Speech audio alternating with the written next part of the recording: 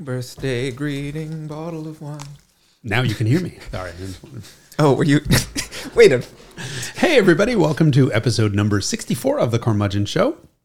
I'm Derek Tamscott. I'm Jason Cammisa, and this is a part of the Haggerty Podcast Network. God, you're so good at that.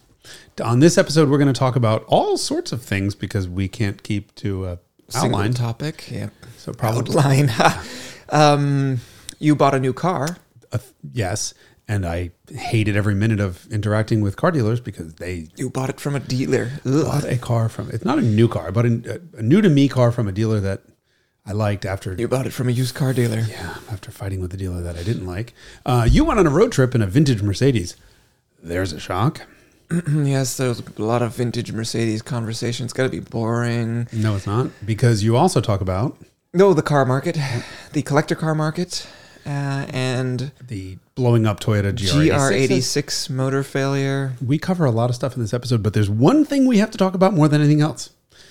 Episode 64. Oh, wait, no. Yes. Mm-hmm. Will you still, what is it? How does When I get old, losing my hair, many years from now, will you still be sending me a Valentine? Birthday greeting, bottle of wine. If I'd been out to 3:15, would you lock the door? Will you still need me? Will you still feed me? When I'm episode 64. God, Boom, that's boom. too much singing. Hey, Derek. You know how everything... Hey, Jason. Hey, Derek. Hey, Jason. Unexpected. You know how everything has a color? What color are you? On Earth? What color are you? Is this a trick question? No. Brown. You know... talking about literally... What I was talking about is when you go to Monterey Car Week, what's the official color of Monterey Car Week? I'll give you a hint. Orange. Right. You know what that means? No, tell me. Reliable carriers. Oh, yes. So you know, and I know that when you're transporting cars, there's only one option. And Reliable sponsoring this episode, but no, seriously, when you're transporting cars, there's only one option. Have you ever been at Car Week, which is coming up, to the area where they unload? It's always very entertaining. It's orange, right? Yes. So now so Car Week is coming up, but actually will have already happened by the time this episode goes live. No. I take that back. Car Week is next week, I think. Shit. This I is, don't know. No, Okay, no, I think we're going to have to right. start this ad read over again because we're going to get fired from this. Here's the deal. It's fine. Okay. When you go to Car Week, I'm sure we can dig up a picture in the past. You always see there's a field. There's a polo field? It depends where you are, but yes. Of where all the transporters come in and drop all the cars, and they're all orange. So every time I see Reliable, I'm like, oh, I'm back in Monterey because everyone ships their cars. I have positive associations with seeing those types of trucks for sure, because there's always something fun inside. Yeah, exactly. It's like Kid in the Candy Store Day. Yeah, whenever we get a car delivered by them, you're like, oh, we know what we're getting, and but then there's like 5 other cars in there, and you're like, what's it gonna be? Like, I think I saw my first LaFerrari ever in the back of a transporter. It's just like you never know what's going to be in there. Good, right? And so, being that Reliable is sponsoring this episode, here's the deal: if you an actual deal, it's an actual deal for you guys, and this is important to us. If you you're transporting need to transport a car enclosed, why would you transport it out of closed? Naked, so that it can show up with oil stains on it from being on the lower deck. And, whatever storm that they drove through. If you hate your car, transport it out closed. If you love your car, transport it enclosed. And if you go to reliablecarriers.com and you request a quote to transport your car, and you mention their Carmudgeon show in the comments section of the quote, then you get 10% off. 10%. Non-trivial. 10% on your car insurance? Wait, hold on. That's do I look like a gecko? I asked you what your color was, and had you said green, I would have said and gecko. Then this would have gone a completely different direction. But we're still getting 10% off. But still, not because on car it's orange. insurance. Yes, yeah. Move your car around with Reliable. Mention Carmudgeon in the comments when you request a quote, and you will get 10% off. And now we can get back to our broken television. Yes. Nothing but the best. Womp, womp. You smell pickles. I smell pickles. While I was in Nova Scotia, I happened across at an ice cream store things that were like Otter Pops. that you know, like a little pouch that you put in your freezer, pickle juice flavored. That's disgusting. Yeah, it is disgusting. I thought about buying one for my mom as a joke because she likes pickle flavored potato chips. Ooh, they're good. Yeah, but a pickle juice flavored Otter Pop, less interested in that. So when you say I'm smelling pickle juice, is that a sign that you're having a stroke?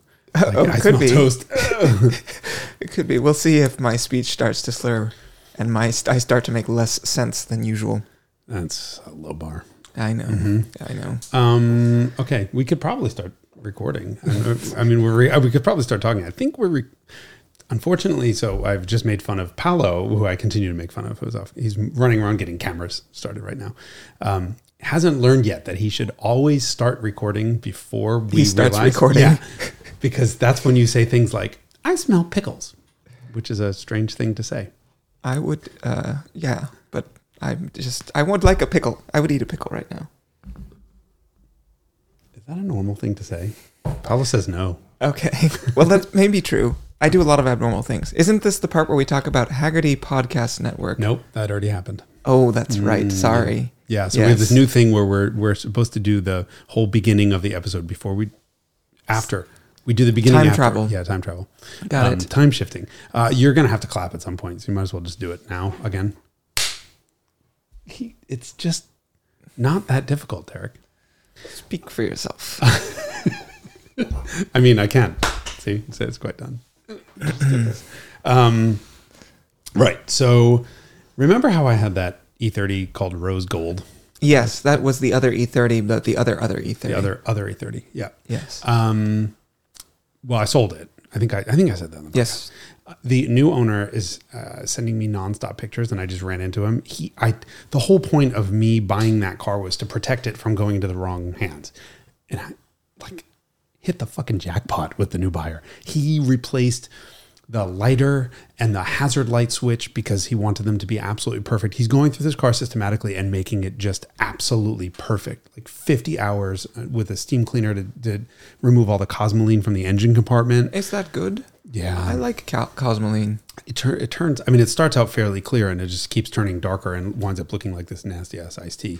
And so I know everybody's like dry icing the underside of cars. I always feel a little bit like, I like the cosmoline. I mean, it's there as a protectant, so I would leave it on the other side of the car.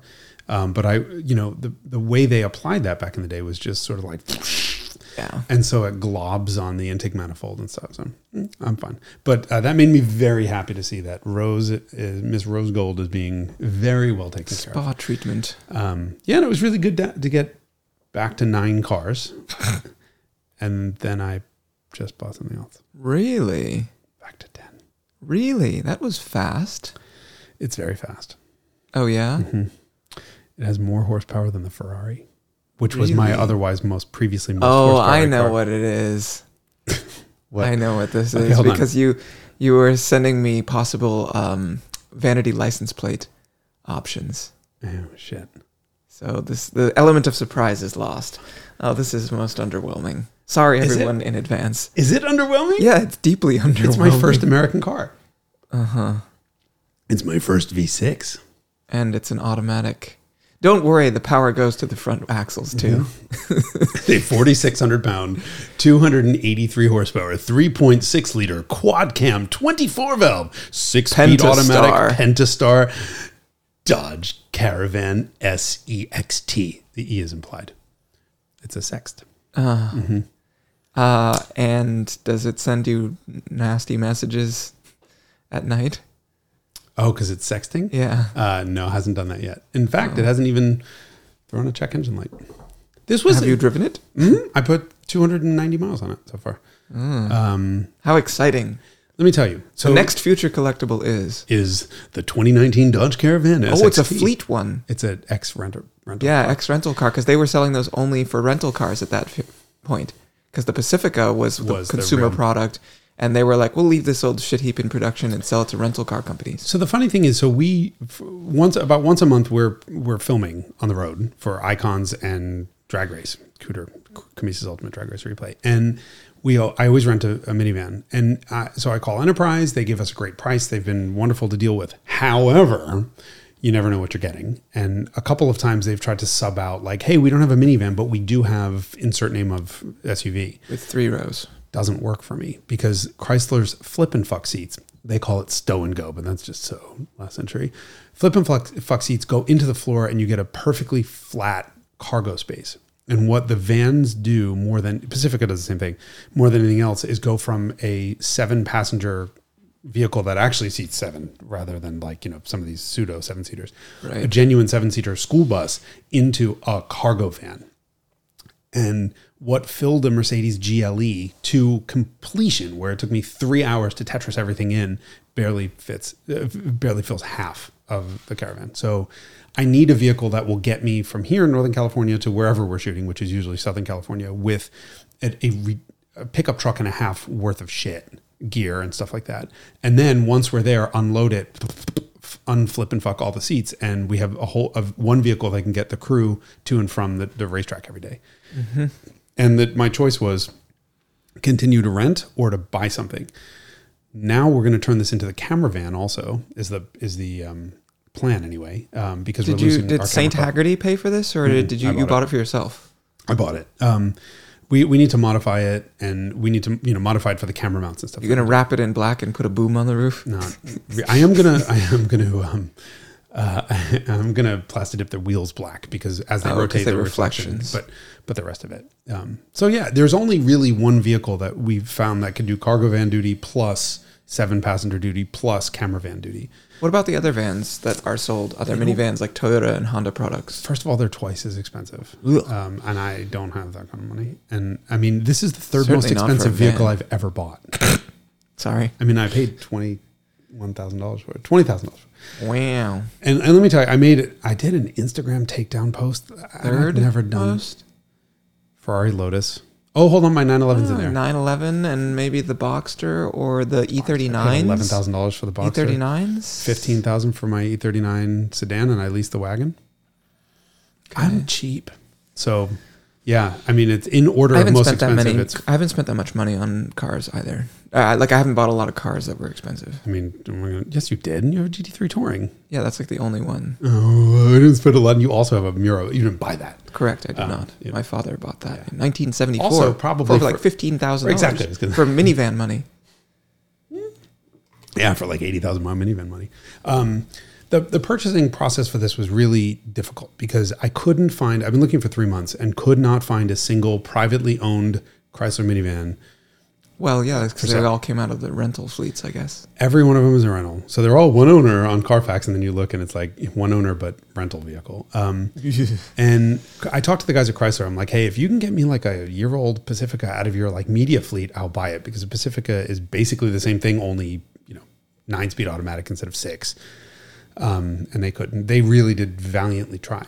So I found one finally at a dealership in Vacaville, which is about an hour and 45 minutes north of here with traffic. An hour. I used to work there. Took me an hour and a half, hour and 40 minutes each way. Well, you shouldn't have gone in the afternoon. You should have gone in the morning. So it was a Chevy dealer, and I wound up doing an Instagram takedown post because I was so fucking mad at them. So I get there, I spend an hour looking at the car before they attack me in the parking lot. So I have all my ammo. And then the salesman comes out, I drive the car, I spend a total of 2 hours, and I'm like, okay, this thing is all original paint, which is shocking for a minivan. And it had a couple little issues, but no big deal. So I sit down with the sales guy, who was great, he was a super nice guy. And we start talking price, and they were asking $22,900, I think, whatever it was. And I said to him, listen, let's start with the numbers. He's like, we don't really negotiate on price. And I'm like, we'll see about that. Okay. So we sit down, and he's like, here's your pricing estimate. It's $30,000 out the door. And I was like, wait a second. And I look in, and there's a mandatory $4,000 warranty. What? And a mandatory $900 paint protection that they've already applied. And then another $300, I think it was, or $400 for some GPS tracker. Or no, I'm sorry. Not even a tracker, a sticker that they put on the car. And it's an insurance policy that if the car is stolen and not recovered within 48 days or something, you get another $7,000, whatever. So I said to him, like, listen, I don't need the insurance thing. I work for an insurance company. One snap and they'll write me a check big enough to write this dealership. I'm trying to make the guy laugh. I certainly don't need paint protection on a fucking minivan. And he was like, well, if anything ever happens to the paint. And I'm like, it's too late. He was like, what do you mean? And I'm like, apparently your detail guy is 5'4". And he was like, how'd you know that? Why? And I'm like, go look at the roof. So a pterodactyl had shat on the roof, and there were 2 enormous spots of bird shit where there was no clear coat and barely any paint left, and then a 2-foot long scratch. And it was filthy. And I'm like, so obviously your guy can't reach the roof, and it's too late to protect paint that's already fucking gone. So let's talk about this stupid ass paint protection bullshit. And he was like, okay. So they removed the warranty, but they absolutely wouldn't remove the $1,100 for paint protection and for the sticker. And I'm like, look, I'm not going to buy the van today because I'm alone anyway, so I have no way of getting it home. So I'm going to leave, and you guys think about it. And he's like, well, if no one's bought it next week, and I'm like, you've had it for 5 months. Like, you can't give me a Carfax and then not think I'm going to read it, right? And he's laughing. He was cool. He's like, I'll talk to the sales manager. So a week later, I text him. I'm like, hey, just FYI. And he writes back in a fairly terse manner, like, we're not moving on a price. So I make an Instagram post, and I'm just like, dealers suck. And this is why. Like, I offered to pay, skipped a step. I offered to pay them the asking price. The asking price. Correct. I didn't ask for a discount. I didn't ask for anything else. Just honor your asking price without the bullshit that you did not disclose in the ad. You said $22,900. I'll give you $22,900 for the van. And they said no. Plus tax. And then a week later, yes. A week later, they said no again. So I made a post, and I was like, this is why dealers suck. This is complete and total bullshit. Hidden fees are bullshit. Of course, the dealership sees this, untags themselves, blocks me, and then changes their Instagram accounts, and no one can make comments, which tells me that everyone was probably like, fuck yeah. Piling on. Yeah, and I said, I could tell the sales manager just how many bags of dicks I think he should suck, or you guys can do it. And so I think the Instagram hive mentality worked. Functioned. Right, functioned. But here's the joke. A week later, they pulled $1,600 off the price of that van. I was only asking for $1,100, which was, by the way, just $1,100 in bullshit fees. They reduced the asking price to $1,600, which meant that it was $500 less than I had offered. And that was. So did you buy it? No, I'm not giving them my fucking money. So I found another one that was much cheaper than that, and with fewer miles on it, and it's all's well that ends well. But I just, I hear constantly stories from people about, I give a car a really good review and everything's great, and then they have to deal with the dealer. Yes. And dealers ruin everything. That happens everywhere. Of course, ADM started as this sort of like weird, like, oh, I hear if you're trying to buy a Ferrari, you got to pay ADM. And like, this is like 20 years ago. And then it's like, now it makes its way down to Porsche. And now it's, because of the pandemic thing, I see these things with RAV4s with $30,000 markups and all this stuff. And it's just like become this thing where the dealers gouge and the manufacturers don't, I guess their agreements don't allow them to sort of determine what the dealer does afterwards. And some dealers are like, we just don't do that. And then everybody buys stuff from them, but their allocation is like, 5 cars. Well, I have a friend who works at a Lexus dealer at the moment, and they don't sell above sticker. And so they're getting, as a thank you from Lexus, they're getting additional allocation because Lexus, look, it's MSRP, manufacturer suggested retail price. And the way the dealer lobby works, the manufacturer can't dictate the price of the car. They can only suggest. The reality is, if there's a $30,000 markup on a RAV4, it's because supply and demand dictates that they can get that. Correct. The problem, some number near it. Yeah. The problem with this whole dealer situation is there might be $5,000, $6,000, $7,000 in profit in that car for Toyota. The dealer is now making, and the dealer would make another 2 or 3. Now the dealer's making $32,000 in profit. Toyota's making $5,000. That's deeply unfair. Toyota's investment in that dealership, in that car, is in the billions, and the dealers is, a sign up front. So the dealer model needs to end. It just needs to go away. It's no longer relevant when you can sell direct to consumers. Yes, that was sort of Tesla's big thing, and then the dealer lobby just absolutely lost it in certain states, and then they went to court and blah blah blah. But Tesla continues to sell cars directly, and someone recently announced that they were going to start selling cars directly. Also, I forget, some manufacturer that I was surprised about. Not surprised enough to read the article. I scrolled past the headline. Polestar is delivering directly to customers, and that's a Volvo product, and that's why I'm sure one of the reasons why they created a new brand, because you can't tell the Volvo dealers what to do, but you can start a new company called Polestar. and do that. And, Rivian is direct to consumers. Does Lucid also? Lucid is direct to consumers. They have showrooms. That are manufacturer owned or leased. Yeah. And that's the right way. I mean, I'm sure you heard this week, which is now old news by the time this podcast airs, about the guy who blew his engine in his Toyota GR86.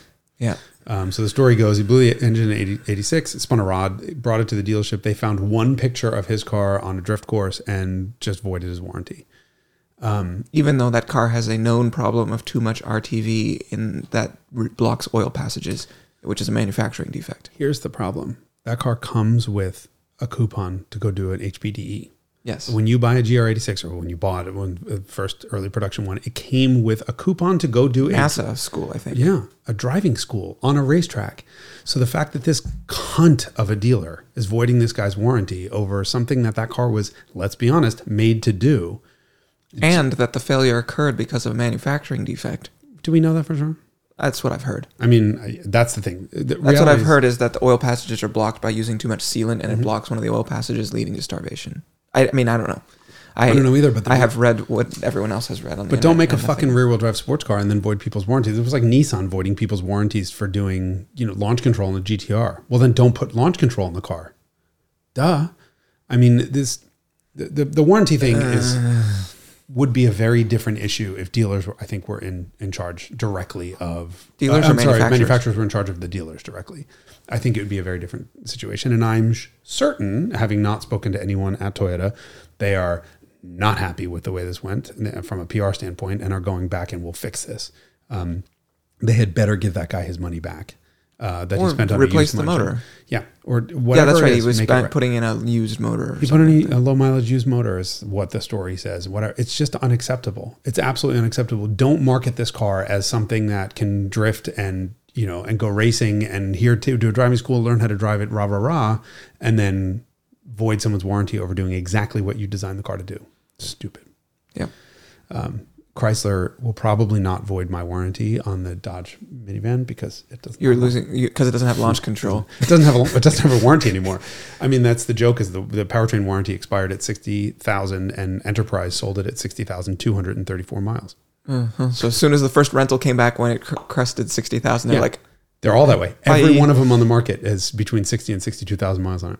Really? Yeah. I mean, that's the. I never see rental cars with that much mileage on them. I do. Really? Lately, especially. Yes, lately, because like Hertz and everybody who was going during the pandemic, and they're like, shit, we need money because nobody's renting cars. They all sold their inventory, and then when the demand rebounded, they were all like, shit, we need cars to rent. We sold them all, and then they went out buying used cars to put them in their rental fleet. So they all have like 35,000 miles. The window sticker on this car when it was new was $34,000. So I can't imagine what Hertz must have paid for it. 29, somewhere in there. Yeah, for their fleet discount. When the dealer, so I bought the car from Lexus of Sacramento, and I can say nice things about them because they were almost completely on the up and up, and the experience overall was wonderful. Was it one of those vintage Lexus dealers that when Lexus first came out? I'm taking this opportunity to talk about Lexus dealers. Yeah. The architectural requirements, the corporate, what does CI stand for? Corporate image. Yeah, is it? Mm-hmm. Okay. So the CI was that you had to have this like kind of beige building that was kind of brutalist. That they all have this. All the vintage Lexus dealers have this look. Lexus of Pleasanton, Lexus of Newport Beach are the ones that I know that are like particularly representative. Anyway, I was wondering if it was one of those Lexus dealers that has that like sort of early 90s. I was so taken with the beauty of my gray van. It's gray, not burgundy like the other one. It has to be a dark color for camera. So yeah, it doesn't show up as a white. Hold on, the other one was also gray. Oh, it was? The burgundy one you're thinking of is our friends at Vault. Oh, yes. So this is the joke, is I have a car right here from a collector who's part of a marketing and car club organization called Vault. And he also just bought, this guy's got quite a collection of cars and just also bought a Dodge Grand Caravan. Yes. But his is burgundy, the color that looks the best, but I can't have for filming. Because it'll reflect more. In black. Yeah. A matte black van would have been perfect. And actually they make a GT model that has blacked out headlights and blacked out wheels. And that's what I wanted because it also has a 115 volt power inverter in it, but couldn't find it. For grand touring. No, for charging drone batteries. GT. For Grand Tour, yes. For GT stands for battery charging. Yeah, but they're so good. They're just so good. Have you driven one? No. Okay, so you're gonna drive this van at some point before the next episode. They're luxury cars, is what they are. I mean, they're quiet, they're smooth, they're fucking fast. Like 78 to 60 in a spinning tire the whole way there. I love it. They hit red line just after 60 in third. Huh. So the shifts. Now I'm gonna have to make an acceleration video. I have one on Best my YouTube Carmudgeon episode ever.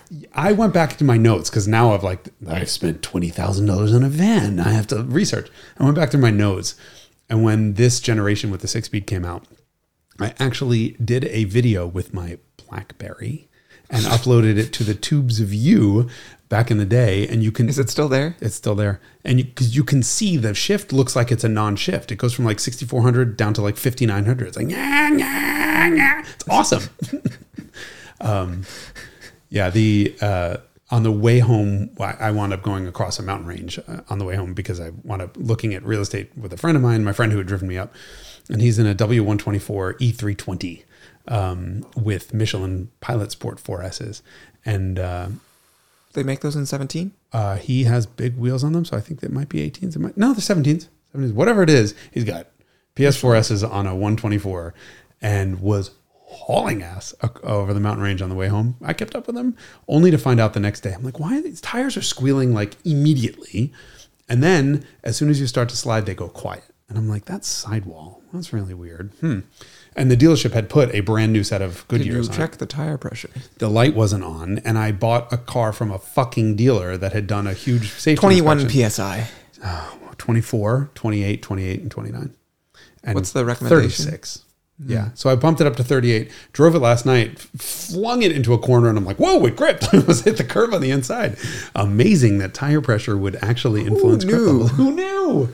Who knew? Yeah. So, but it was very fun. We watched on his, he's got a dash cam that's like in the mirror and then uses the backup camera the whole time. So we watched the footage after and you just hear, it's a lot of fun. There's nothing more fun than driving a slow car fast or a non-grippy car. Beyond the limit. 10.7 tenths. Yes. Okay. Is that the topic of this episode? Is this a dealer episode? We should talk about. I have an ISSIMI shirt on, but it's ISSIMI Mechanica. We don't sell new cars. You have dealer plates. You have a dealer license. You're a friggin' dealer. Yeah, we sell used cars. Used car dealer. You're a used car dealer. Your mom must be so proud. I know. Yep. I was just looking. You guys have a Chiron in for sale at the moment. Mm-hmm. Is there a lot of market for that? I don't know. I mean, someone out there somewhere. Yeah. We'll find out soon enough. I'm sure you get this question all the time, but is the classic car market tanking? Ah, yes.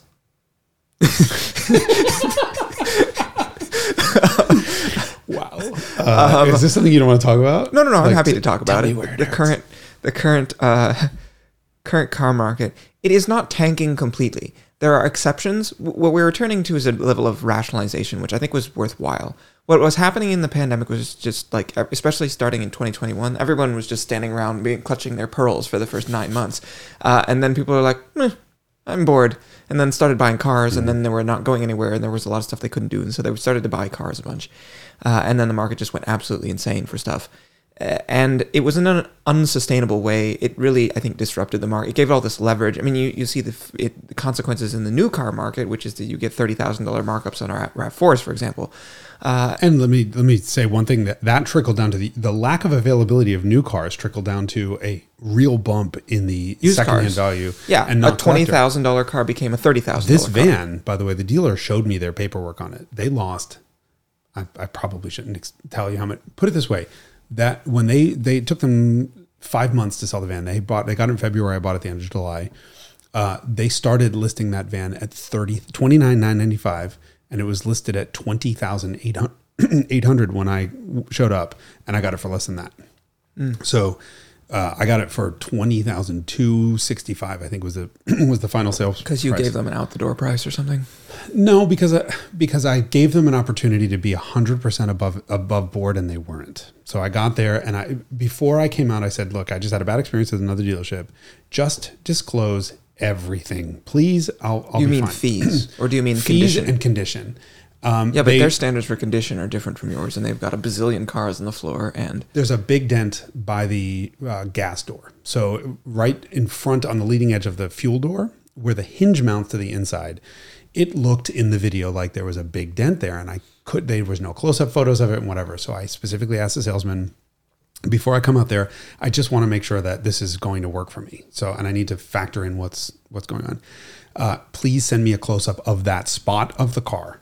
And he sent me a walk-around video where he said the words, "There's not a single ding on this car. It looks, it's your typical 2-year-old car, but not one ding or scratch or flaw." When I got there from across the parking lot, I could see there's a ding in the door. Somebody obviously knocked the gas door off. And the fuel door is a slightly different color. So somebody probably just backed up and knocked the fuel door off. No big deal. But he didn't disclose it. Now, in his defense, on a minivan, the door slides and obscures that part. So he wasn't, I'm going to give him the benefit of the doubt because he is a nice guy. And I think he just probably wasn't paying too close attention. However, there are multiple dings all over the car that he didn't see.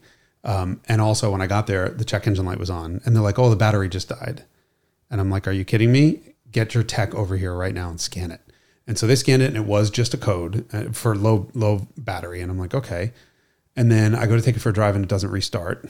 And they're like, "Well, it's probably just the battery." No, it turns out they also put a GPS tracker in the car and it had turned it off because they forgot to mark it on test drive and saw that it left the dealer premises and it locked itself. And I'm like, this is just getting to be too much. And then the rear air conditioning doesn't blow cold. There's just a bunch of little things that they didn't disclose.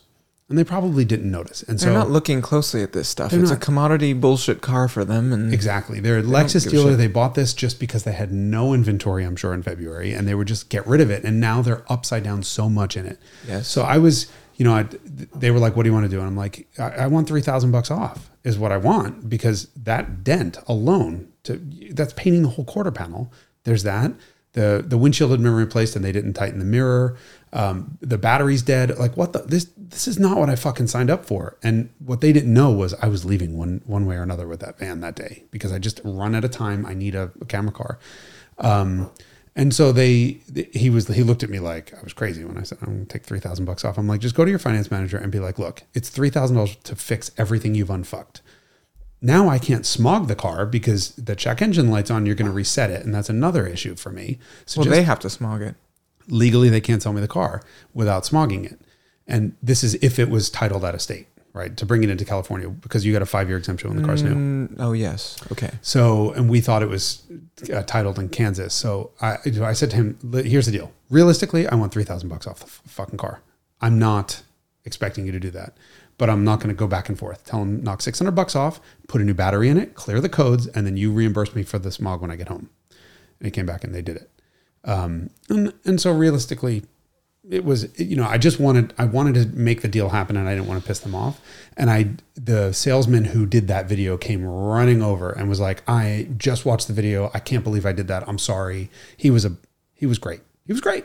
People make mistakes. I think at the end of the day, it was an honest oversight. But the whole thing was like, well, we're going to disable that security thing. There was no hidden fees. The warranty guy's a total car guy's got an FJ60. I'm sorry, the finance guy who did all the checkout. And an FJ60 Land Cruiser. We talked about that he's like Scottish, the coolest accent in the world. The whole experience was wonderful. But the reality was they lost thousands and thousands of dollars on that car because they thought it was worth $30,000 when they bought it. Well, it might have been, or it might have been worth 26, which is a reflection of, the way that the market has shifted in the last so I think 4 months. Right. And I think it's important for us when we have this discussion of collector car values that everyone sees headlines and whatever, but we have to separate it into 3 different types of cars: new cars, used cars, and collector cars. And so new cars have gotten more expensive because inflation and mostly because of availability. So the ADMs that you see, the additional dealer markups, and the price adjustments that you see are just a simple function of supply and demand. More people want cars than are available. The dealers can hike the price up. Can't blame them for doing it, even though I think they're scumbags. And that's that. Having trickle-down effects in the used car market, because people are like, well, if it costs me, $50,000 to buy a whatever, then... Or I wrecked my car and I need a car and the dealer has no new, like the Honda dealer by me is still empty. There's not a single car on that lot. So you need a car, demand, but then there's collector cars. And that's a separate mechanism that there's no scarcity of collector cars. It's not like that changed. Yes. So what has changed is that I think there's people who are more concerned about how much money they have because of what the stock market has done. And so there's some people who have left that market altogether, but certain exceptional things still continue to do well. And we are now the word I used before is rationalization. We're in a place where prices are a bit more rational, where if something is really extraordinary and unrepeatable, it still goes really high oftentimes in a way that's kind of asinine. I mean, sometimes it's not, it's just incomprehensible. Like that 308 GT4 that sold for 200,000, whatever it was. 244 was it? I don't know. It's just asinine. For a US car, dark blue. I mean, the color was spectacular. The color combo was perfection. Yeah, but you could change the color combination of, you could buy a car for $50,000, make it blue, and spend $50,000 more on it, and still be less than half of the cost of that car. I don't understand. And by the way, it was very clean altogether. It was a beautiful car. Yes. In the right color with the wrong bumpers, and it's a 77 or 79. It has emissions. It's 205 horsepower. Yeah. So that totally car irrational. You get two guys who really want it, and they both have money, and then insane things happen. And that will continue to be the case on Bring a Trailer, but I can't predict when that's going to happen. Sometimes I look at something, I'm like, ooh, that's tasty, that's going to do something special. But then every so often something comes along where you're like, what an insane price, and you look at it and you're like, I still can't make sense of this result. And it's just two people who really wanted it. Sometimes the cheerleaders in the comments are like, go for it, blah, blah, blah. That happens. So it's irrational. But there's also it's not to the point like it was 6 months ago where every single thing that came up, you're just like, oh, another asinine price. Unless it's like just deeply flawed in some way. It's been crashed or rusty. I mean, even TMU has started to not be that important anymore. That's true mileage. Total mileage. Yeah, true mileage unknown. Yeah. Where the odometer broke or, it was replaced or something like that. So the market, has it tanked? I think it's much more rational. It's much closer to where things used to be. It is a much more normal market. It's now less, because it just used to be an unrelenting seller's market. And as a buyer, it was really frustrating and discouraging to try and buy something in that market because, I sound like an old fart when I say this, but back in my day, back in my day, we used to run around and buy 911 SCs for $15,000 and blah, blah, blah. And, those cars at 40 are sensible. And now it seems like maybe 50 or 60 is the number. And you can rationalize your way to that number for that car. But I just remember in those days, it was genuinely like the buyer's market and you could choose to wait around and something better would probably come along. And these days I feel less like that's the case. So there's another economic force at work, inflation. And yes. And that's something we haven't experienced you're 94 years old, but I mean, I remember when I was a kid, my parents got a mortgage with an 18% Yes, my rate. mom just told me that and I was mind boggled by that in the early 80s. The payment for a small house in Westchester County, north of New York City, that my dad made in 1981 is a payment I couldn't make today. And that's 81 to 2000. What is 2022? I mean, 31 years later, no way I could make that payment. And that was for a house that was $100,000.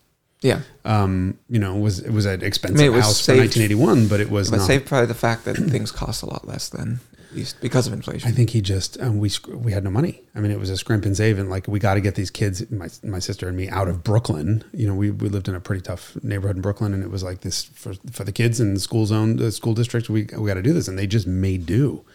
But that's just insane. We're back. I mean, we're not going to get to 18% interest, I hope, on mortgages. However, now things are getting more expensive. So my question is, where do you park money if you have money? And what do you do about your car? I didn't mind the market run up because I have too many cars as it is. So I'm certainly not looking for anything else.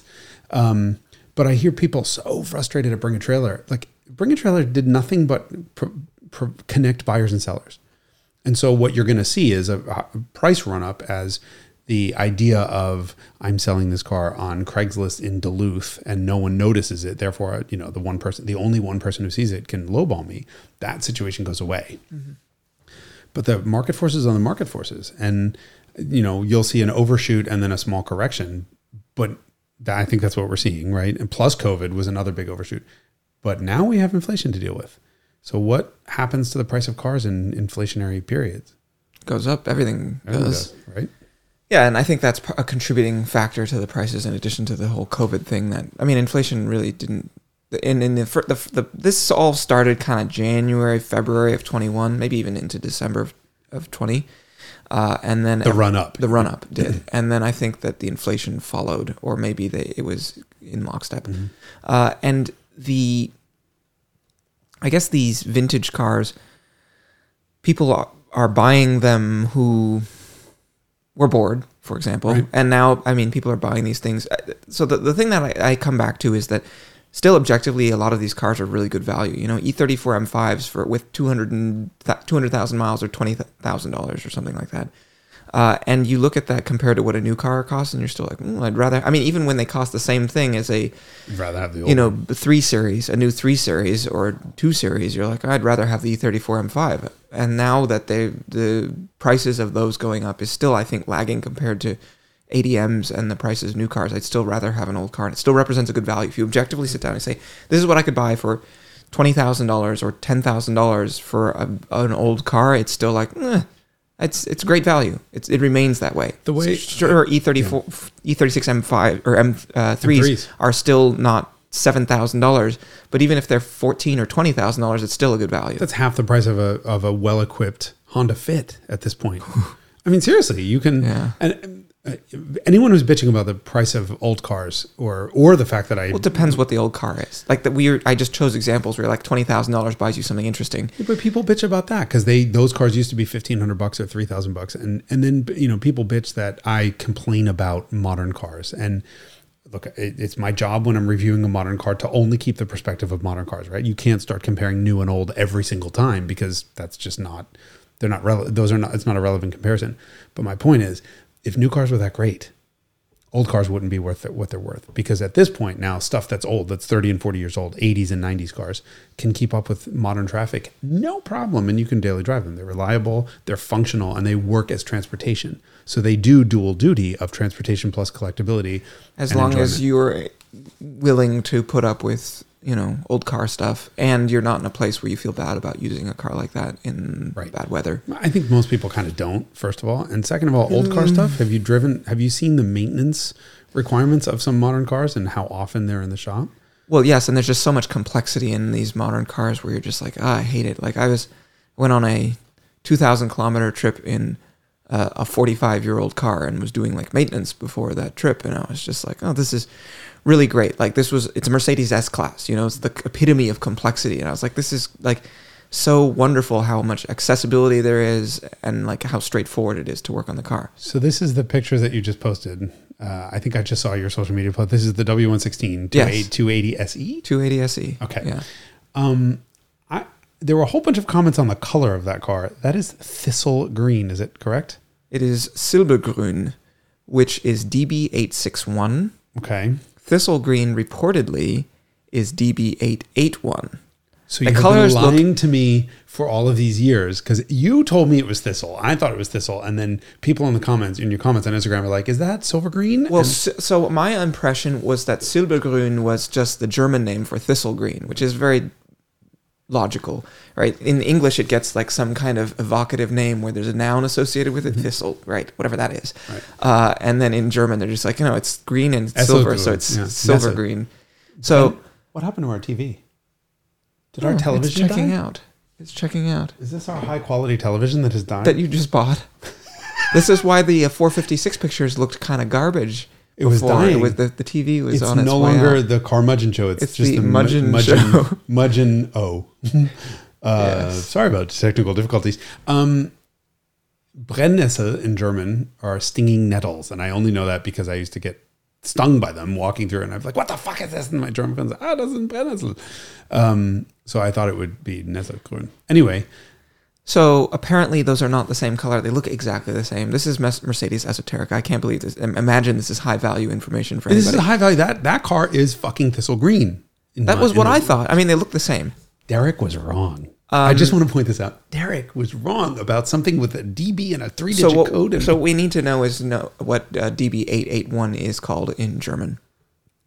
I mean, I can probably look that up. Good luck. Maybe you can. I mean, doing so on short notice. In any case. Yeah, I'm going to look while we... I had the window sticker for this car, and it is described as 861 Silbergrün. So... 881... in Deutsch. Lack.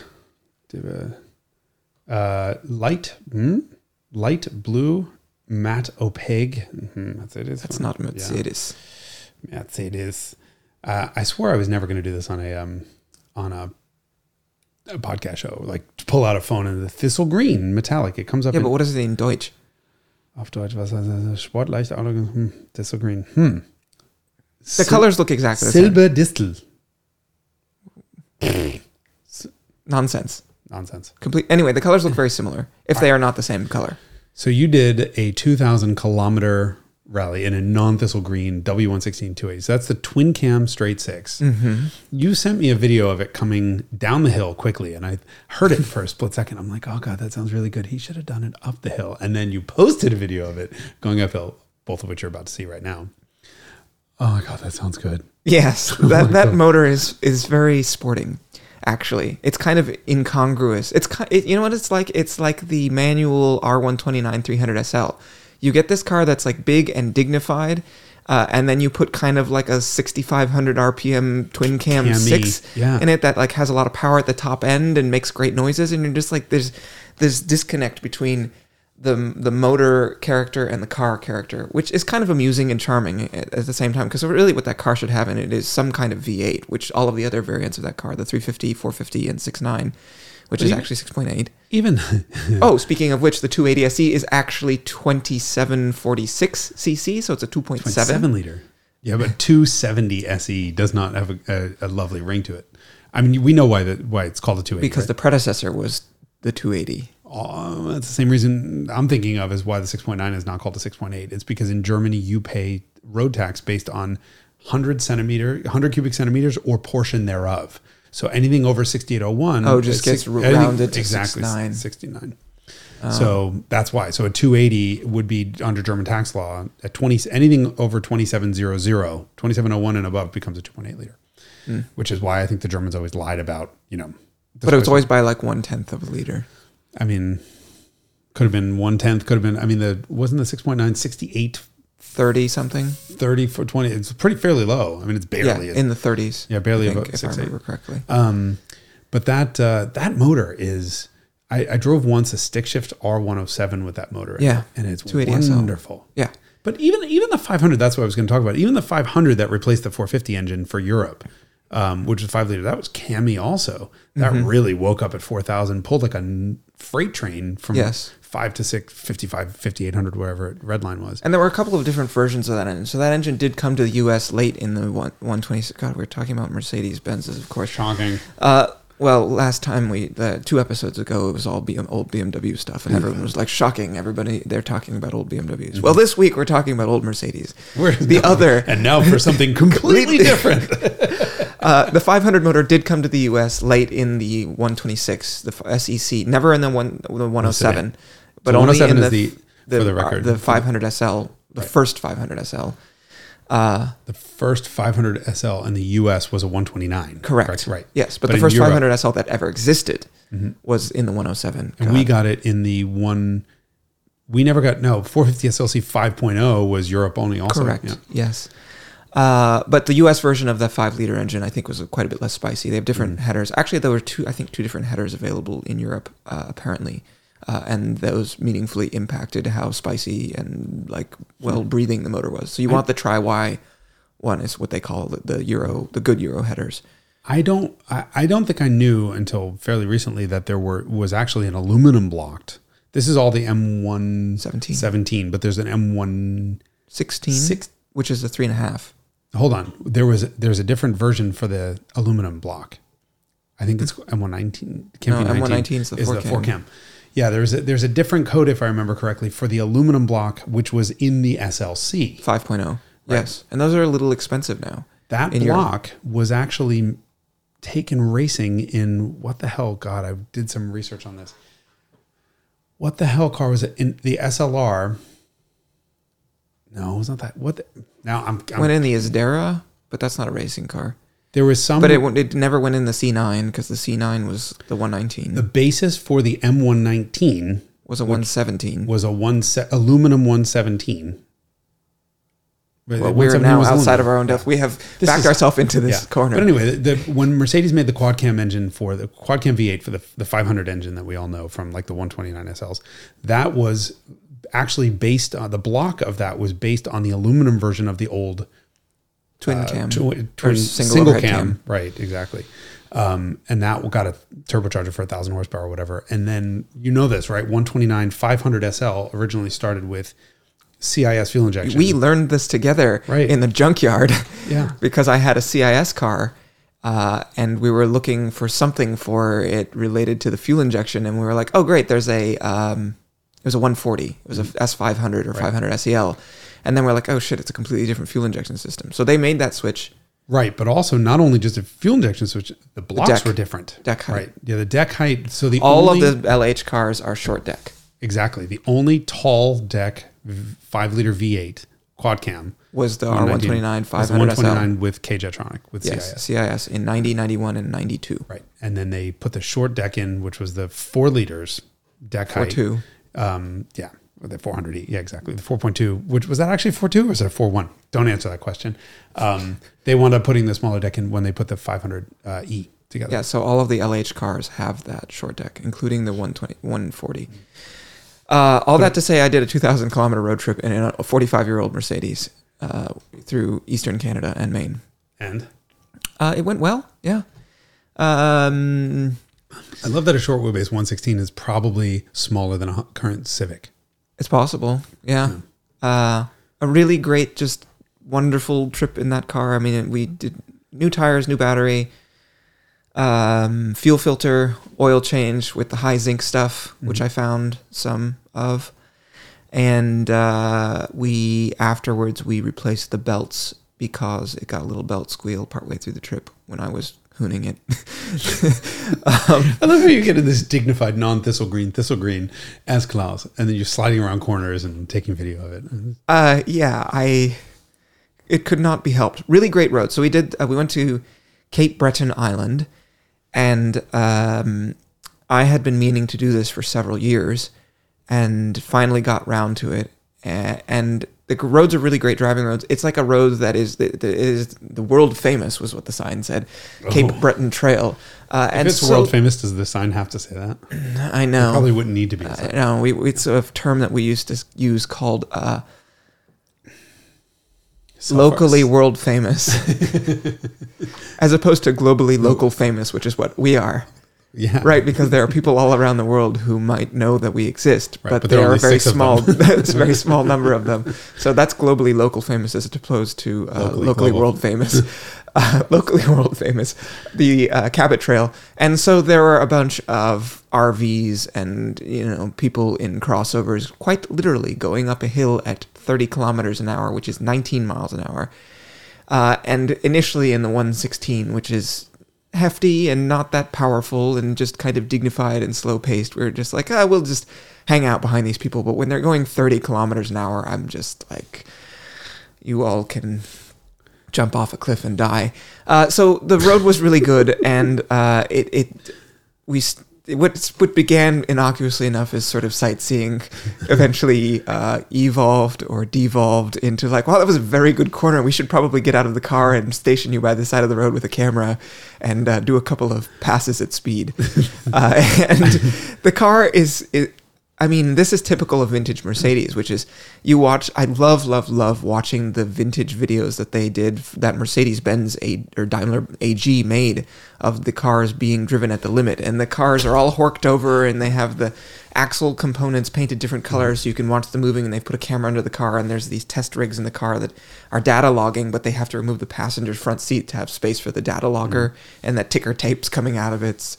But anyway, you watch these videos of these cars from the 60s, and they're just all horked over and at the limit, and the cars go down the road quite swiftly. It's very dramatic, and there's a lot of roll, but at the end of the day, it's a well-engineered car that that actually is quite capable. Fucking moves, yeah. Yeah, so that was really, really fun. But yeah, it was a great way to see the countryside, and lots of strangers would come up and be interested in the car. And that's one of my favorite things about old cars, is that it inspires enthusiasm and interest from... Really? I mean, it depends where you are. I mean, I was just talking to the owner of an AutoZam AZ1, and he was like, yeah, the worst part is that everywhere I go, for fuck's sake. Well, you can't be trying to be somewhere. It's nice when you're on vacation, but if you're trying to use the car as a daily transport device and you're like, I just need to be somewhere... Right. It's not so good for that. But I mean, the whole purpose of the trip was recreational. And in Eastern Canada, there's not the density that there is, say, driving around in San Francisco. So you just, those interactions. Although, I mean, we'd probably average 3 or 4 of those interactions a day. Wow. Of the car people, got that much attention? Yeah. Of just strangers being interested and asking what year it was and saying that they used to have a 300D, or one kid who had a 240D, and he was like, yeah, the hood's blown open twice while I was driving it, and I jumped on it to straighten it out, and now it closes really nicely. Oh my God. So, but it was nice to just have he was a teenager who came up and was just like, he like beelined directly to, like, as soon as we parked, came across a parking lot to initiate a conversation. And, so people were enthusiastic about it. They all knew that it was Euro? No, I mean, I don't know that they knew or cared. I wonder if a U.S. car in the sort of typical U.S. colors with those big bumpers would get in. They're so attention. Offensive. But yeah, car did great. Didn't burn any oil in 2,000 kilometers. Wow. Because those 280s do... Yeah. I mean, the car has 100,000 kilometers only. So you had this car for 100 years, right? 2005, I bought it in Bern from the original owner. Mm-hmm. She and her husband had bought it new, and... I have the window sticker and some service invoices. My friend who I was traveling with, who's as much as a Mercedes nerd as any of us, if not more. So.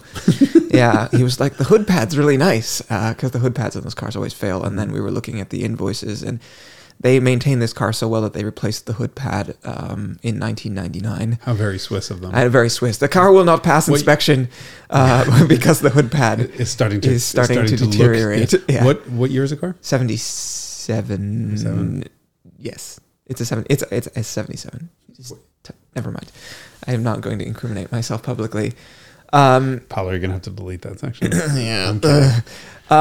It's a 77, and I got it from the original owner. They bought it new, and her husband had died a few years before I got it. She was losing her eyesight, so she was selling it, and it had been off the road for like 3 years in 2005. So we pulled it out of the same address, like the original purchase invoice has the same address where I went to pick up the car.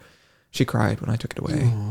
But it's now living a great life in the United States very enthusiastically. And, this is the first time I've ever taken it on a real trip. Like, I've always sort of just tooled around in it. And I bought it with 86,000 kilometers, and it's now at 100 in 17 years. Wow. That's 800 kilometers a year, 500 miles a year.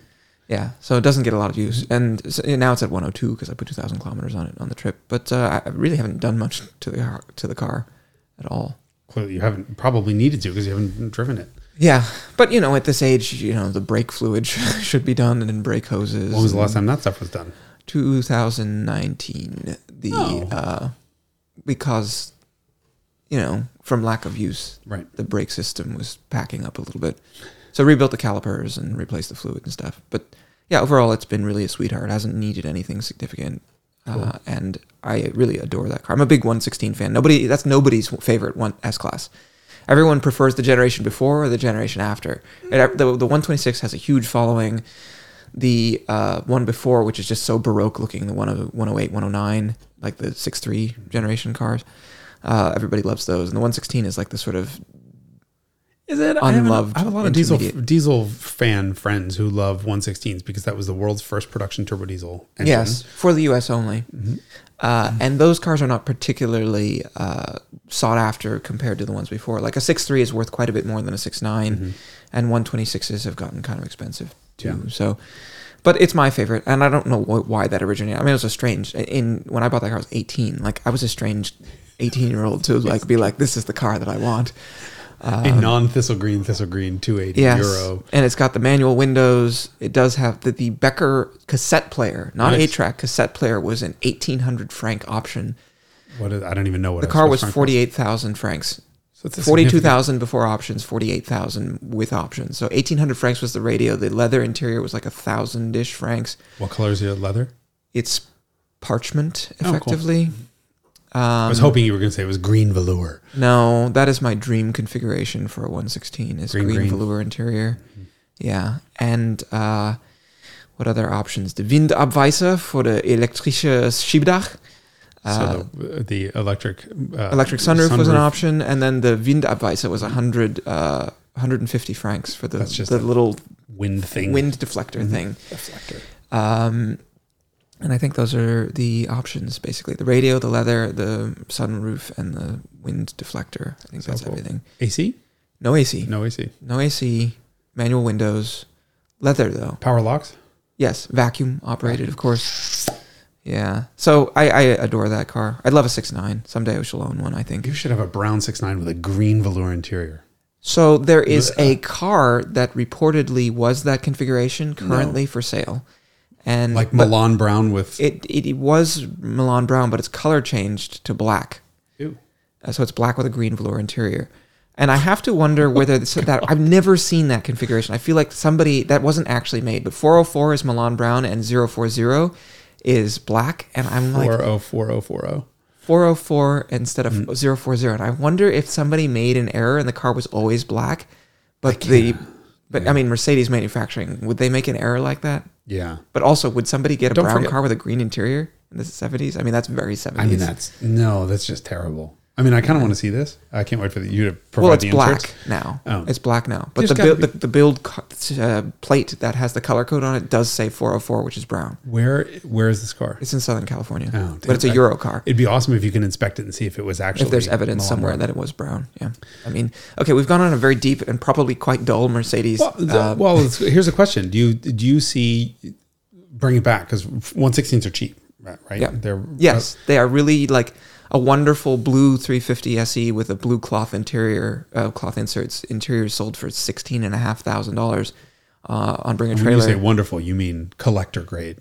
It looked like it in the photos. It looked like a nice car, and it was a great color combination, and it was a short wheelbase, V8 car, which I'm a fan of. And so to me, like, that's such a cool car for so little money. But, nobody gives a shit except for me, and then there's like a fairly rabid 116 Facebook group.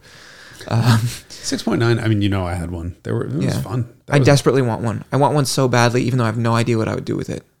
In fact, I'm thinking about buying that black one with the green interior, because it has to have a green velour interior. If I'm going to get a 6.9, I would do a blue velour interior, but it needs to be a velour interior car with the manual HVAC. I don't think most people realize velour was more expensive of an option than leather was, right? That may very well be. They were both definitely upcharges. Mm-hmm.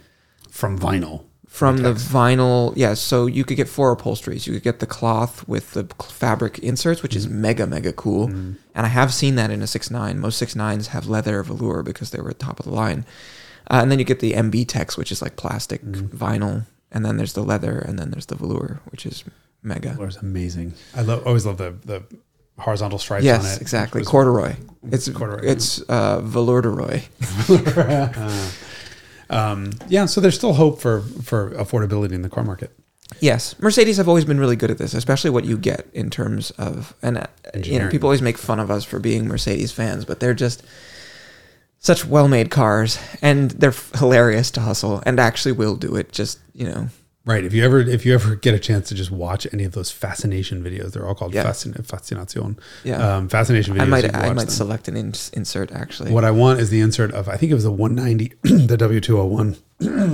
They were doing rough ride testing. Yes, and they have the doors off. There's an exactly the same video with a 116 doing it also. You're going to be doing that insert. Yeah, I'll find them. It's always, I can watch them. Yeah, because they're all in suits and stuff, and they're all like, everything's jiggling, but they look very dignified. And the car is just perfectly level. The wheels are like, and they're like, fucking awesome. I love that's the reason why Mercedes was fucking decades ahead of everyone else, is they really did this shit. Yep.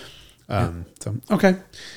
So in some, what was this episode about? It was about nothing, effectively. It was about my van. Yes. Car dealers. Car dealers suck. And vans and are the car great. market. Car dealers suck. The car market is experiencing unprecedented something because everything is unprecedented these days. And you have had an unprecedented road trip in your W116 280 SE in silver green metallic. Silver thistle. Right. All right. So join us next time on the next episode of the Carmudgeon Show, which will probably be as disjointed and stupid as this one was. Excellent. Ding.